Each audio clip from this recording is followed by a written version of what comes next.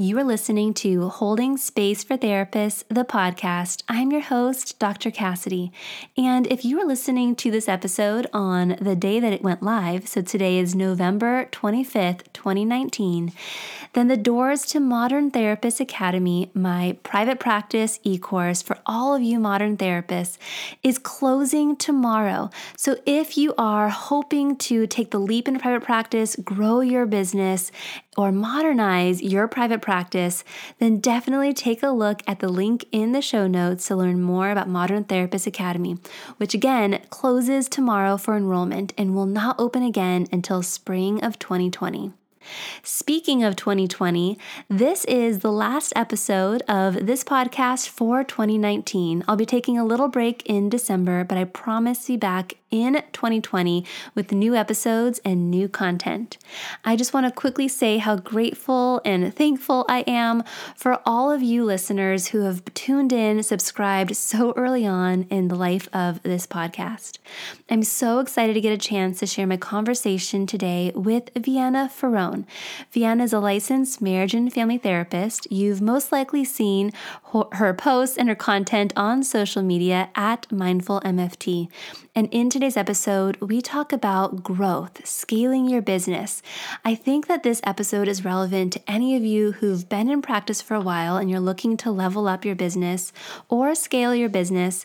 Or if you are someone who is maybe recently licensed or in transition, I think this episode is for you too, because Vienna shares with us her story of how she transitioned from working multiple jobs and being an intern, questioning if this is the career she wanted to pursue. We talk about the ways in which she made that transition gradually, the blocks that came up for her, the mindset shifts that she had to work through as she was growing her business. And I'm just really excited to get a chance to share her story and her wisdom with all of you. All right, let's get to the conversation. You're listening to Holding Space for Therapists, a podcast for modern therapists. I'm your host, Dr. Cassidy, and I'm passionate about supporting therapists in building profitable, sustainable, and meaningful private practices. Are you ready to build or grow your modern private practice? Let's dive in. Hello, Vienna. Thank you so much for coming back for me to record a podcast episode, this time on this podcast for therapists. I loved our conversation that we had on the Holding Space podcast, all about boundaries. And I'm just really excited to get a chance to share you now with the therapist community today, talking about growth and scaling your business and what that looked like for you. Thank you so much. Thank you for having me. Always excited to come back again and again and again and again with you. So excited for this conversation, and hopefully it is helpful and opening for those listening. Okay, well, let's jump right in. So, my thought is that most people probably are familiar with your work. So on social media, especially at Mindful MFT. And I said this in the prior episode, and it came up in one of the other episodes, I think with Whitney Goodman at Sit With Wit. We were talking about Instagram, social media, and she's like, yeah, when I got on, I think the only person that I knew, the first person who was on here as a therapist was Vienna. And so we got a chance to chat about you there. But yeah, for anyone who's listening, can you maybe share just a little bit of your context and background and what brought you to do this work? Sure. Yeah. So I am a licensed marriage and family therapist, practicing in New York City. So I have a private practice here, and a few therapists who work with me here. And what brought me originally to the work and to the field was probably, as many people, my own family system, and went through my parents' divorce and separation. have on many podcasts said that their separation process to the divorce was a 9-year process. At the time, it was the longest in the state of New Jersey. So there was a lot for me to observe and experience with them. I am an only child, so got very present to the role that I had within the family system and sort of the back and forth component of it. And so, from a pretty unevolved space, it was I never want this to happen to me. So I'm going to figure out how to course correct here and make sure I have the tools to safeguard myself from divorce. And then to the much more evolved space of just seeing how beautiful this work is and how important it is for us to be, both doing it personally, but also sharing about it and giving access to everybody in the world, like who ideally has access to at least the internet, which I know is not everyone, but to start spreading some of the things that we can be thinking about or challenging within our own sort of belief systems. And mindset, and just giving that type of information out to the public. So I love that you share that part of your story as part of your journey into the work that you do. I think that it's changing the messaging around this of like us as therapists being humans who, of course, have our own stories and our own family systems and our own experiences that may have inspired us to get into this, to this career, and, that we are doing our own work, both we've done work prior and we're continuing to do work so that we can show up for others and hold space for others. And I love that you, in sharing your story to doing this work, go as far back as you do in sharing that context. Yeah, so important and just such a part, I think, like you said, sort of challenging some of the messaging that we get around moving from that blank slate therapist to, a human being who has a story. And I actually think probably a lot of the people that you've spoken to, on the podcast, or some of the people who were connected to in the community on Instagram, do speak so much about how clients really feel so much more connected to us. At least my experience is so much more connected, like having some type of insight into our worlds, just a little bit. So many people tell me, like, I just love that, like, I get that you're someone who practices it and puts it into practice, and I see that happening out there. And I like to know some of the details. I don't need to know your whole life story, and I don't necessarily need to know exactly what coffee you're drinking. But like, I do really appreciate that I get to see you as a human interacting in this world and sharing a little bit about how you've come here, because that blank slate therapist isn't for everyone. So yeah, I do think that there's a really fine line, of course. And I think Brene Brown said it, where like, it's not about sharing the details like during the mess. It's about sharing like when we're on the other side of, here is some of the movement. Here is the lived experience that I can now offer to you, because I don't need anything from you now. Yeah, right. Exactly. And it was either Brene, or it could have potentially been Glennon Doyle. Anyway, but the phrasing of like being able to speak from a scar, not a wound. That's and like that takes healing, and that takes time, and that takes work. But that, like, the scar can be there, and we can speak to that, right? And that can actually be something that inspires our specialty or our passion. But yeah, and I think that, there's also now a lot of therapists, sharing how they are doing their own work, or they have done their own work, or are continuing to. And I just think that the more and more that we're getting out there and especially sharing those pieces, right? I don't know. I think the more and more that we're able to build bridges for others to say, oh, well, then maybe this is something that I can do, and that I can reach out, and just breaking that stigma. Agreed. Yeah. So tell us a little bit about the beginning of your private practice. So how did you transition into private practice initially? So I was working for a private practice before starting my own. So I knew somewhere in my mind that that was my goal that I had. And I set out to do that really from grad school. I knew that I was working in that direction. But I think it's important to say that when I was first working for the other private practice in New York, like there were many times where I thought about quitting. Like there were so many times where I was like, this degree is not getting me anywhere, because I got the job, but then it was like months before I even had my first client. And then months from there, before the first client actually showed up, right? So there were like so many sessions in there where the first client just never came. And at that time I wasn't like, I don't even know if it was allowed or not, but I wasn't being paid for it because they no showed. And so I was traveling in from New Jersey to New York because I was living in New Jersey at the time. So I was like paying, I think it was like $17.50 for my train ticket. Of course, I'd grab a coffee, so I was like $20+ in the hole. And then I'd come in for my one session, and they wouldn't show up, and that happened so many times. And I do remember feeling so frustrated and so just like drained by the whole process, and really getting to a point where I was like, you know what, maybe I should just become a lacrosse coach. I played lacrosse in university, and I was like, I'm just going to start looking for other positions. And I stuck with it.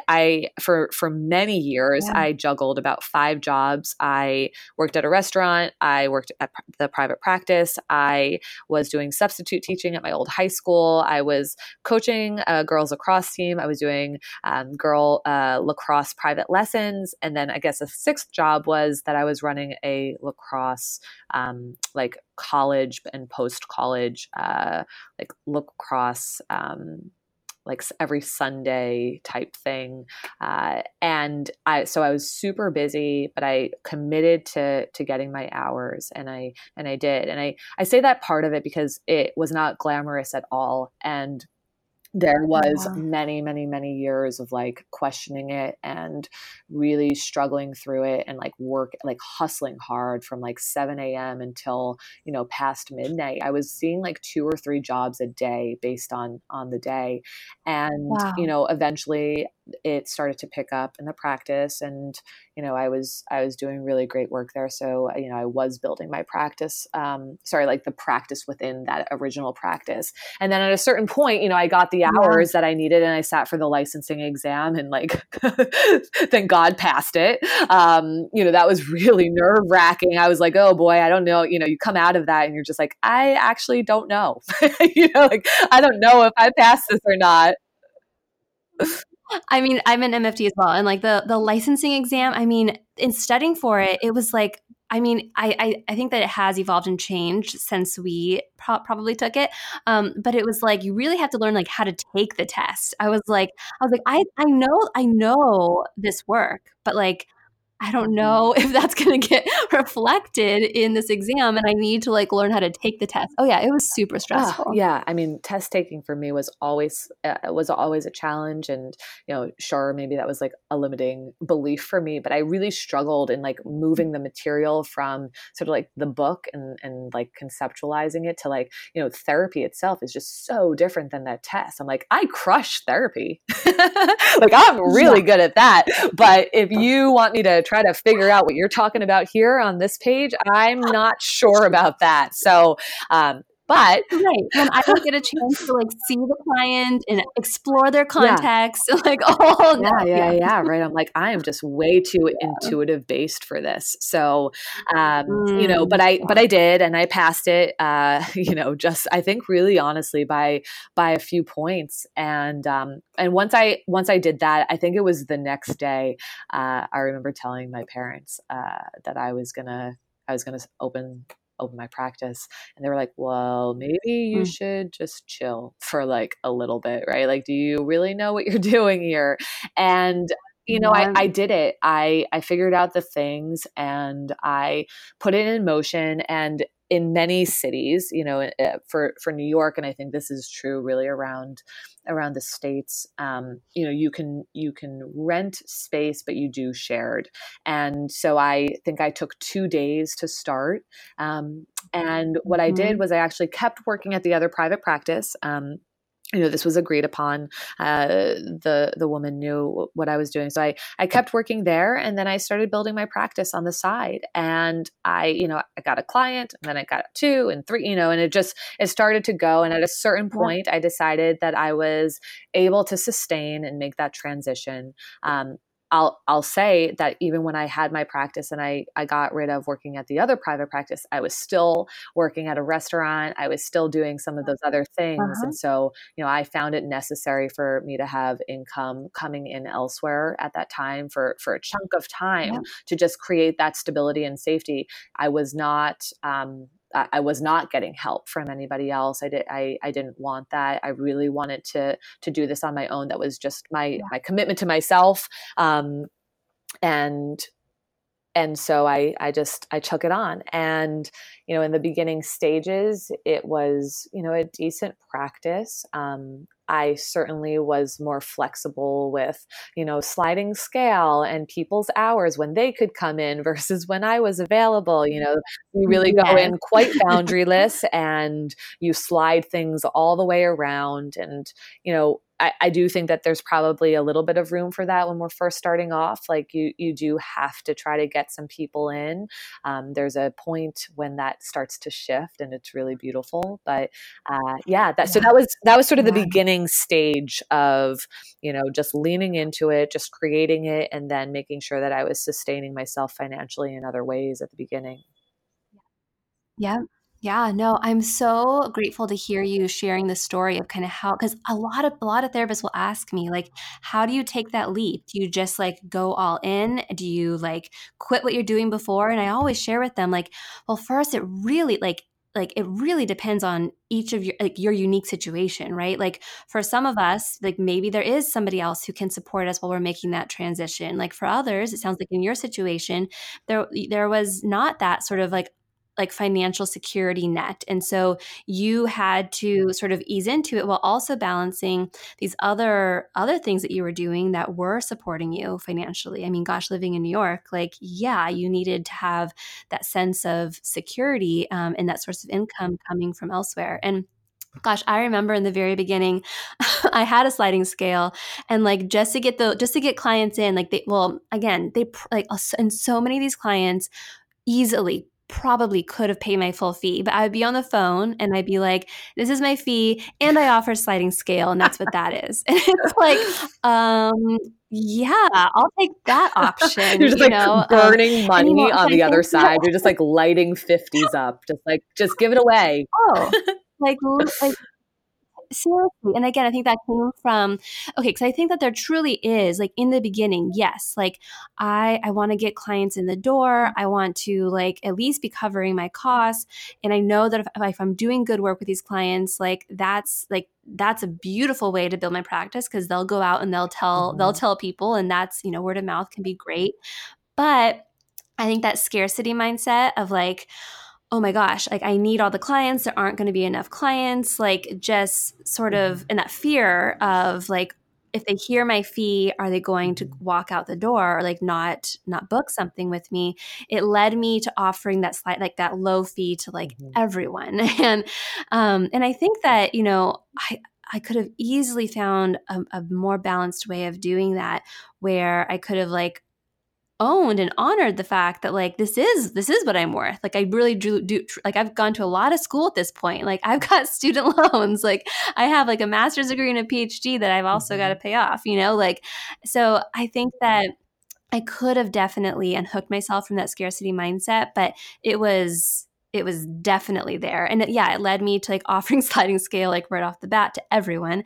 And, in the beginning, I would also I wanted to be really flexible in terms of like when I could schedule clients. But then, when you contract with somebody for a certain fee and you offer a certain time slot, over like that can work for a period of time. And yes, you can up your fee and like give them notice for that, like, when that time has come.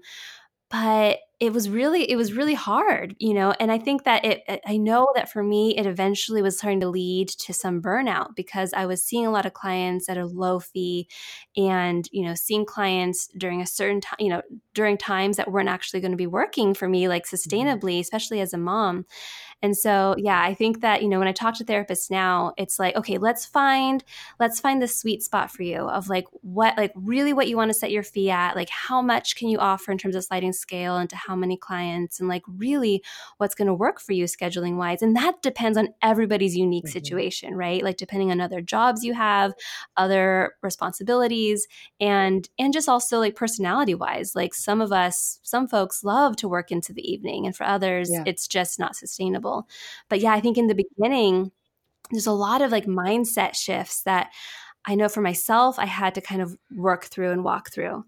And so, yeah, I don't know if you, like, when you think back to that, like, what were some of the mindset shifts that you had to kind of navigate as you were growing your business and scaling your business? Yeah, I mean, I think absolutely, the scarcity mindset is so real from lots of different angles. It might be the financial side. It might be if I don't work until 10 p.m., then, I'm gonna miss out on something. If I don't offer an early morning, I'm gonna miss out on something.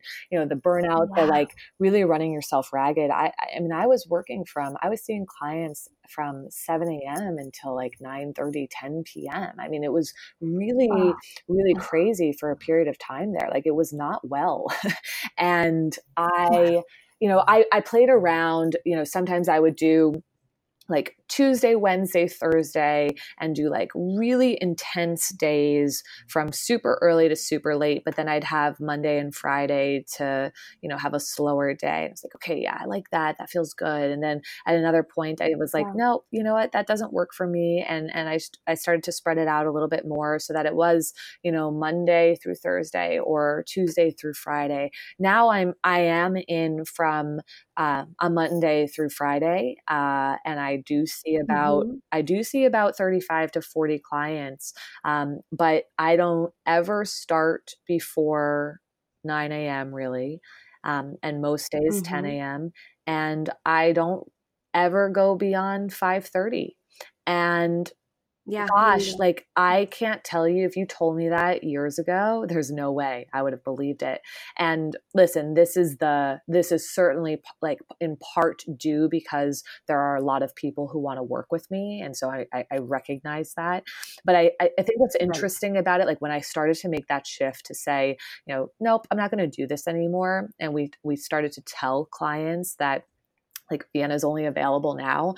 I'm in New York City. I work with, a wide range of people from entrepreneurs to people who do work, your 9 to 5 to people who work very late into the night to, like all over the place. And still what I found is that even the people who have that most important job in the world, if they want to come in and work with you, they're going to. And that was a really beautiful sort of like awakening for me. The quality of the work that I do is great. And I feel very confident in that.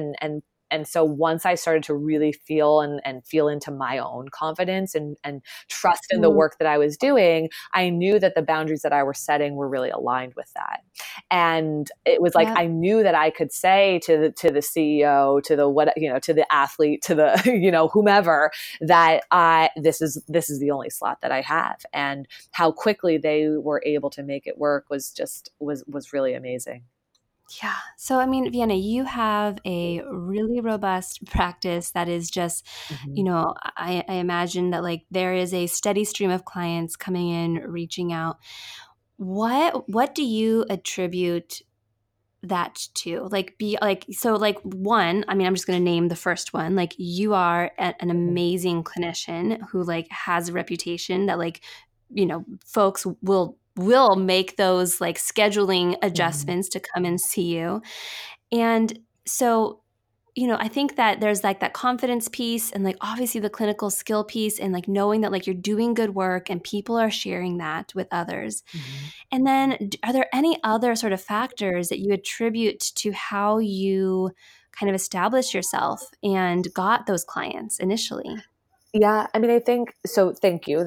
I appreciate the compliment, and I do think that is a huge part of it. I always say that, like, you can do the Instagram page, you can do all of the things, but if you're not a good clinician, it's not going to matter.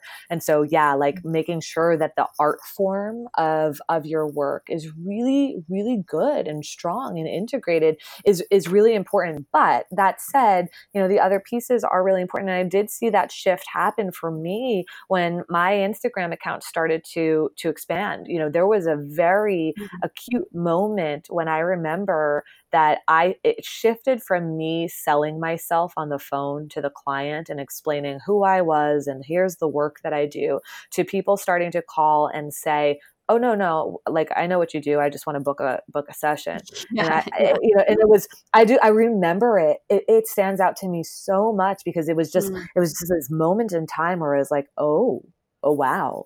And it was like, hi, I'm Vienna. And they're like, yep, we know.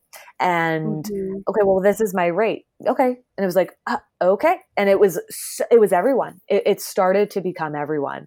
And there was something really powerful in that. And I do attribute, really probably 95% of that to social media, to having used my platform in the way that I did. And, like you were saying about Whitney, I do think that I was probably one of the, earliest people, in the therapy setting on Instagram. And so I was really giving something probably new to a lot of people who were using that platform. And what was happening was that they were following for, 6 months or a year or more. And they then thought that they knew who I was, right? Like they were following along, connecting to my words and feeling like they had a deep sense and understanding of like what our work together was going to be like. It had sold them before they called. And then by the time that it was like, well, here's my fee, it was like, yeah, well, I owe you probably a year's worth of work. So, like, yeah, absolutely. I'm happy to pay this. And so I do believe that, utilizing some form of, social media to get your voice, your message, your way of thinking about things and breaking them down across so that you are inviting people into that space and getting to know you and what it would be like to work with you is a really powerful thing, because it has opened up so much for me. Not just like, okay, I have a full client load and a wait list that goes on forever and like other therapists who work here and, but it's like, it's the collaborations that I get to do. It's all of the things that I get to do outside of the traditional therapy box. I get to go to a workout class, do the workout, and then lead a workshop afterwards and fill that out. I get to put on retreats, that are, some that are international, some that are here, that fill out, right? Like all of those things get full because of Instagram, 100%. Yeah. 100%. So here's one of the things that, therapists who are just starting to step into this platform, into that landscape, are sharing with me. It's like, I'm hearing this a lot of like, okay, but like, it's already like, it's already been done. Like people are already doing it. Like there's like, is it getting too saturated? Like there are people out there who are, from their perspective, like killing it. And so, like where do I fit into all of this? And so I actually think it'd be wonderful to hear from you as like one of the like pioneers, trailblazers of this space for licensed professionals and therapists. Like what would your response be to somebody who's feeling like, I mean, gosh, like, is there room for me? So short answer, yes. Longer answer is that like we've actually all been just regurgitating the same information this entire time anyway, right? And so when you start to shift that mindset that like very rarely are we coming up with something that is just like so new that we didn't have access to before. Like, of course we have new awakenings and we have new thoughts about how the field is shifting and moving and, all of that. But at the end of the day, we're really like regurgitating the same information that's been out there. And I think what is important about that is that, like, you know, if some of the people who are listening are thinking like, okay, well, you're one of the first people who got out there, and, you know, like, well, how can I do something different than you, or different than all of the other people who maybe have bigger followings there, is that you don't necessarily have to do anything different. You just have to find your voice and your way of communicating it to the people who are willing to listen. Because why I think I stood out in the beginning stages was that people began to connect to the way that I would break things down. They were able to, you know, most people, when they'll tell me, like, when I am reading your stuff, I do feel like you're speaking directly to me, but I feel like I'm just like in this conversation with you. And so I would say, you know, that's probably part of, you know, my art form, or what maybe some people would say, like, the gift of being able to communicate that same message, but to do it in a unique way that's going to land for people. Mm-hmm. How I do it doesn't land for everyone. But it lands for many people, but it doesn't land for everyone. And I think, you know, there are a lot of people out there who are looking for this information. And, you know, I do understand that concern around it being overly saturated.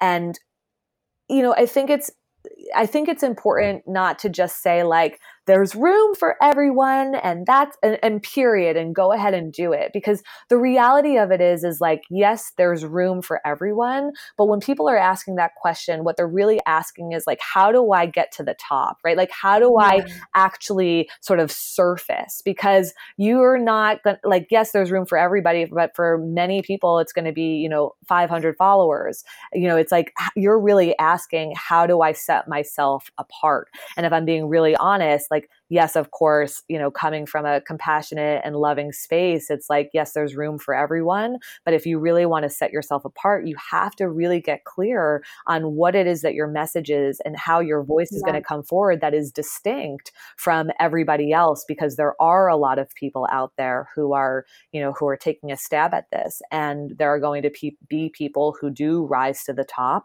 and others whose voice is maybe not getting recognized and seen. And you need to be self-reflective in that space to say, well, you know, what can I do here in order to make sure that this is landing for others, right?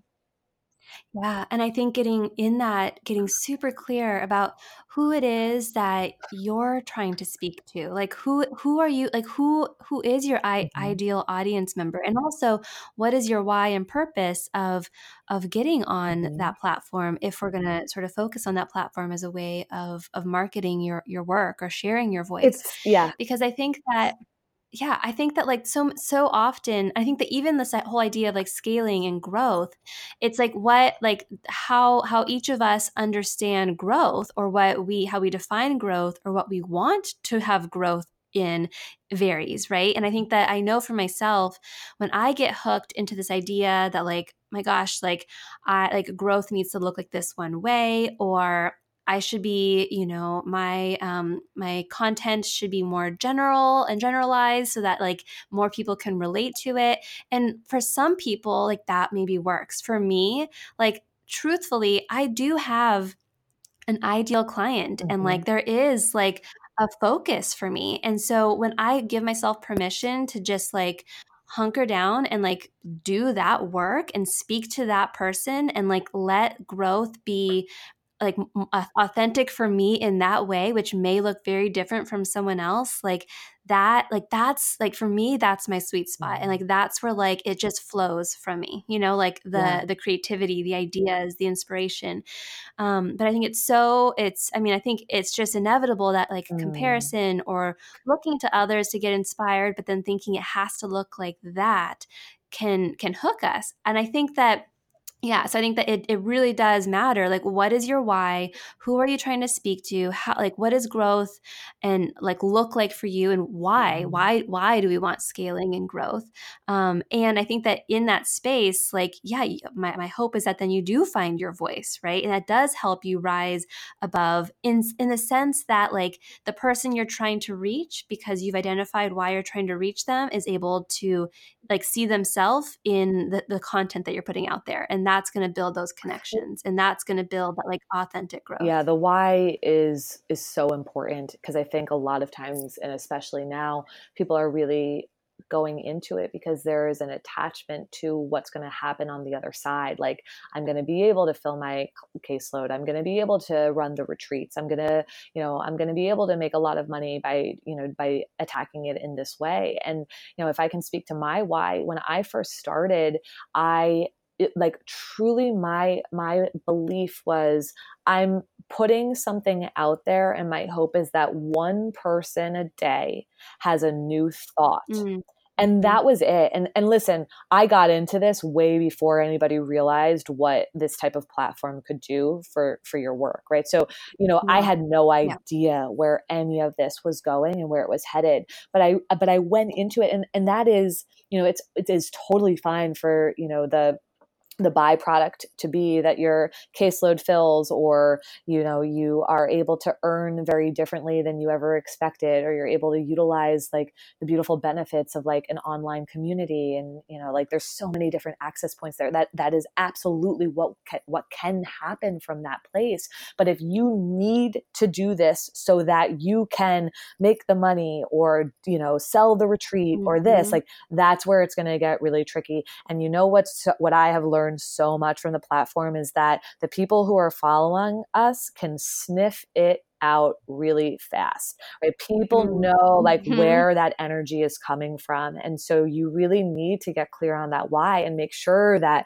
the primary reason for you is a reason of service.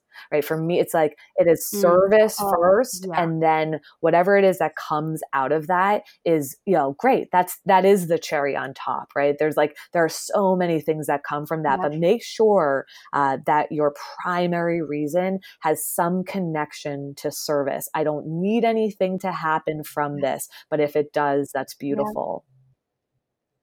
Yeah, nurturing your audience, and nurturing the people that you are like nurturing that, nurturing that connection that you're building with anybody who's showing up in that space, and connecting with the words that you're sharing, or the content that you're sharing.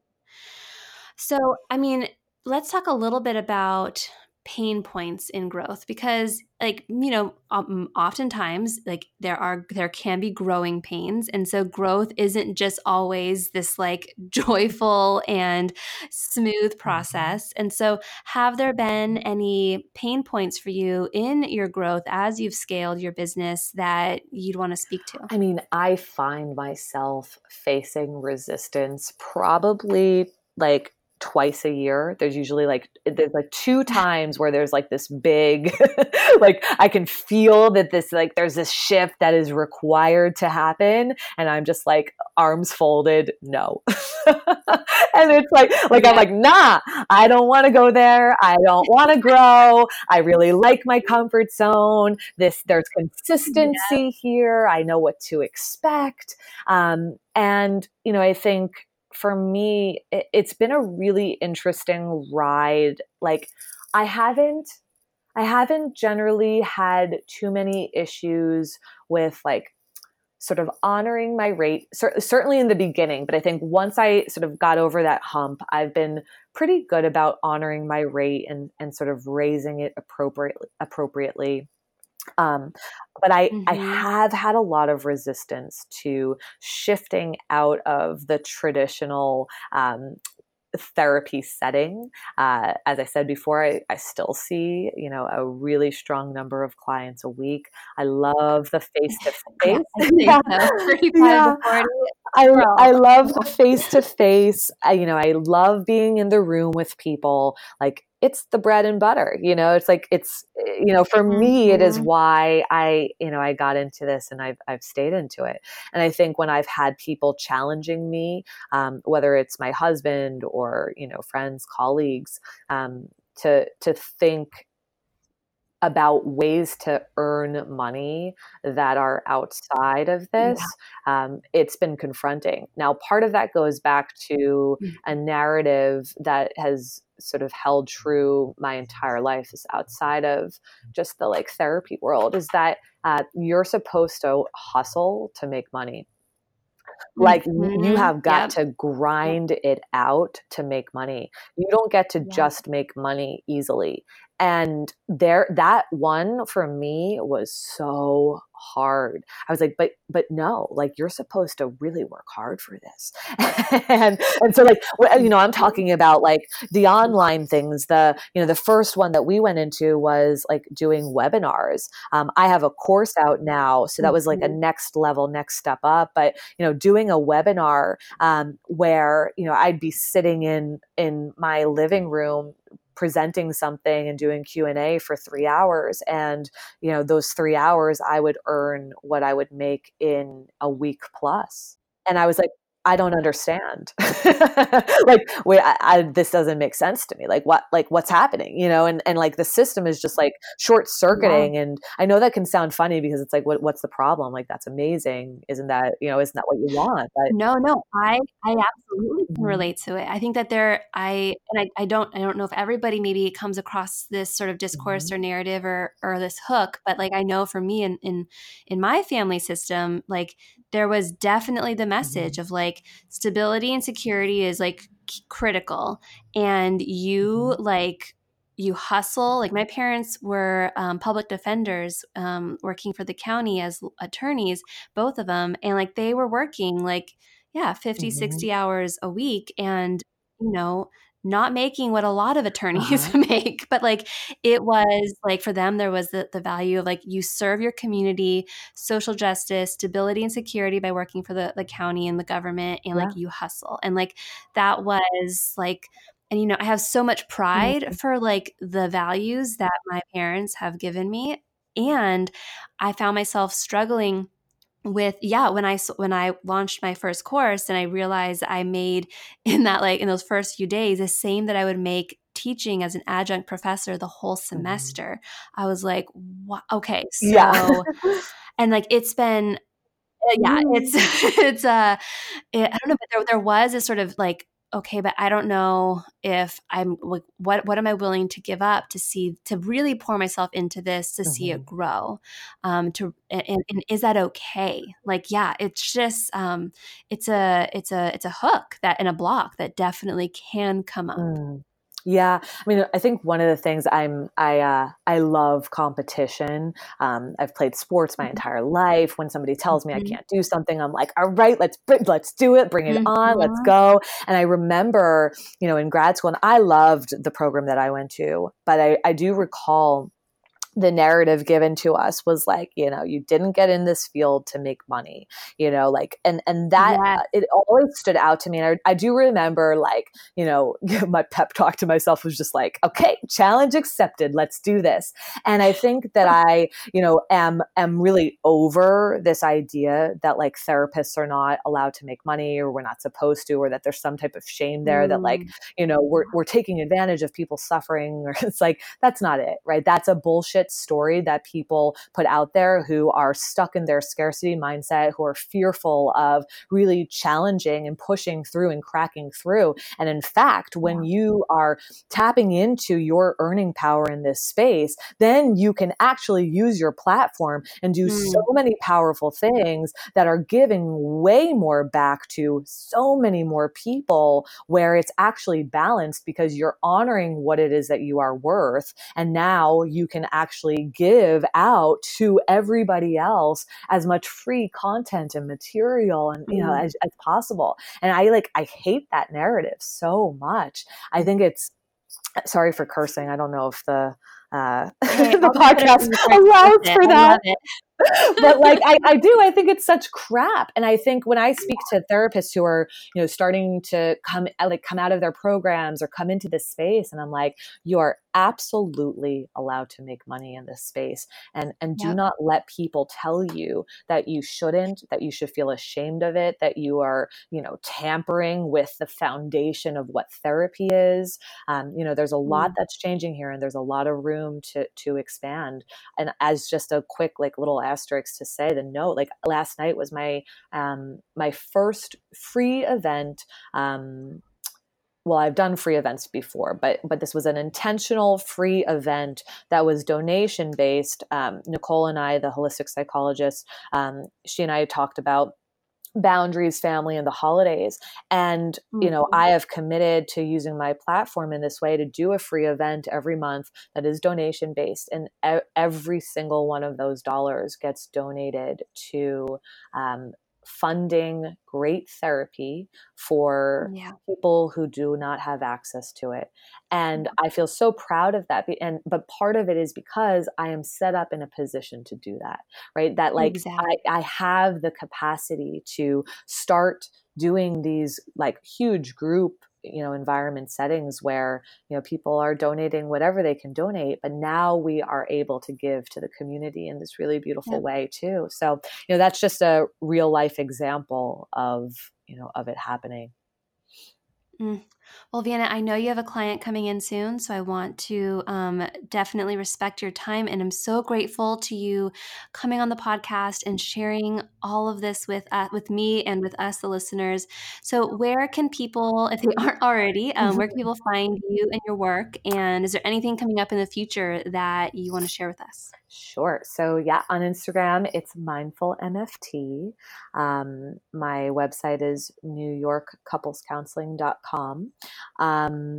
I have so much coming up. I have a retreat that is just about sold out. We've got one more spot available in the new year. And 2020's calendar, the team is just finalizing now. So, lots of workshops in New York coming up, lots of retreats, couples, individuals. Got a women's retreat also, just tons of different collaborations and panels and speaking events. So, if people are interested or if they're ever in New York, you can always find that calendar on my website. So that's probably the best place. And of course, Instagram, there's always a post about what's happening next there. Well, Vienna, thank you so much. I'll be sure to share all of that in the show notes. For anyone who's listening, you can find those links there. Vienna, thank you. I'm just so glad that we got connected. I'm so glad that I get to call you a friend and just so happy to have you in my life. So thank you so much, Vienna. Thank you, Cass. Same right back to you. Many, many dittos over. I really hope you enjoyed the information that was shared in this episode. Ready to build or grow your modern private practice? Click the link in the show notes for Modern Therapist Academy, a comprehensive e-course to support you in building and growing your private practice. Thank you for inviting me and my guests into your day. Be sure to subscribe so you can be the first to hear when new episodes launch. Have a beautiful, wonderful rest of your day.